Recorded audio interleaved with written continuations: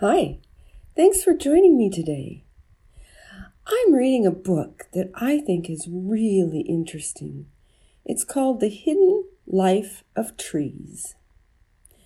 Now, it's in a book more for adults to read, or older, maybe older young people would read it too. So I don't know, some of you younger ones maybe wouldn't be able to read the book, but maybe you could have your mom or your dad check it out and look at it and tell you all about it. It's all about trees. And did you know trees can communicate with each other? Isn't that fascinating? And now in fairy tales, a lot of times we'll see trees that maybe have faces on them and talk. Have you ever seen a movie or a cartoon or something with a tree with a face that talks? Well, trees don't really talk like that, do they? But they do have a way of communicating with each other. Trees use their sense of smell and taste for communication. For example, if a giraffe starts eating an African acacia tree, the tree releases a chemical into the air that signals that there's a threat at hand. And as the chemical drifts through the air, it reaches the other trees, and they smell it, and they know that there's something going on that isn't right. So even before the giraffe reaches and walks over to those other trees, they begin producing toxic chemicals to scare off the giraffes. Isn't that great?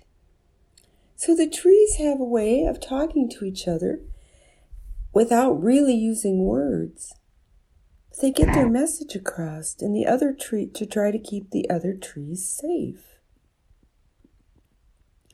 Well, I was thinking about all of us. Now, we're not trees, are we? But isn't that great? We could think of ways to keep people around us safe. And then that took me to thinking about the bullies in the world that are mean to some of our friends or kids we know. And wouldn't it be nice if we could be like the trees and try to protect other people before they get hurt? Just like the trees were trying to protect the other trees and their leaves from the giraffe. I think it's important that we protect each other, and maybe we can learn from the trees.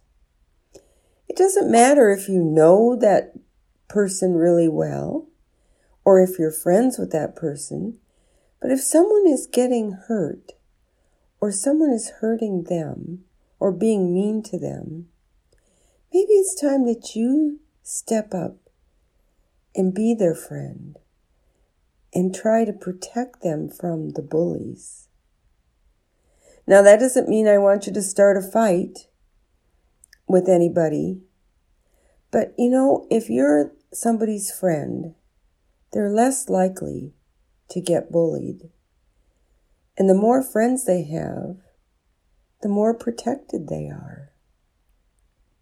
So do you think you could try your best to watch out for people who need your help and find ways to help them and protect them, just like the trees? Can you pretend you're a tree and you're going to protect another tree from a giraffe that's going to eat its leaves? There you go. That's something to think about, isn't it? How to be a friend and how to protect others. And it doesn't mean you have to protect them by being mean to somebody else.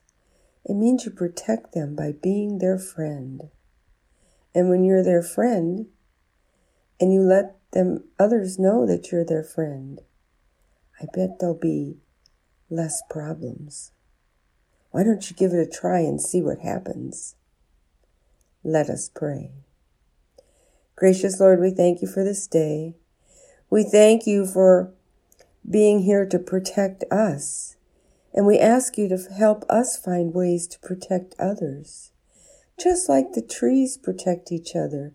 Let's find ways so that we can be like a big forest of trees and be friends with those who need our help.